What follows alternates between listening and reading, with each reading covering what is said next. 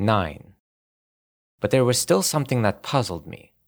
Nest has a small investigative team, SRT, on standby at all times for immediate response. They were stationed at Nellis AFB in Las Vegas, just over in Nevada. Clearly, they were the natural choice for this assignment. And if not the SRT, the DIA also had a number of qualified nuclear weapons specialists. Richard had started to direct his men on where to set up the equipment, but I interrupted him. "Why me?" He turned and answered without missing a beat. "I need people I can trust. There's too much at stake." It was a lie.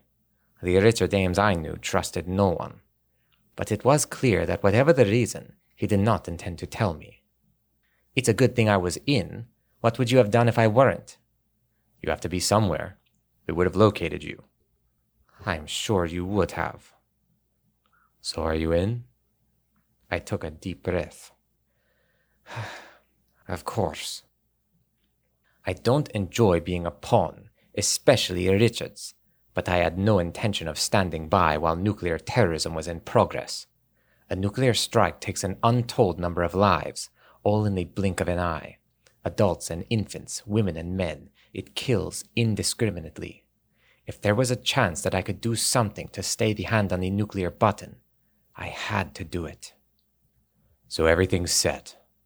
Richard slapped a fist into the other palm.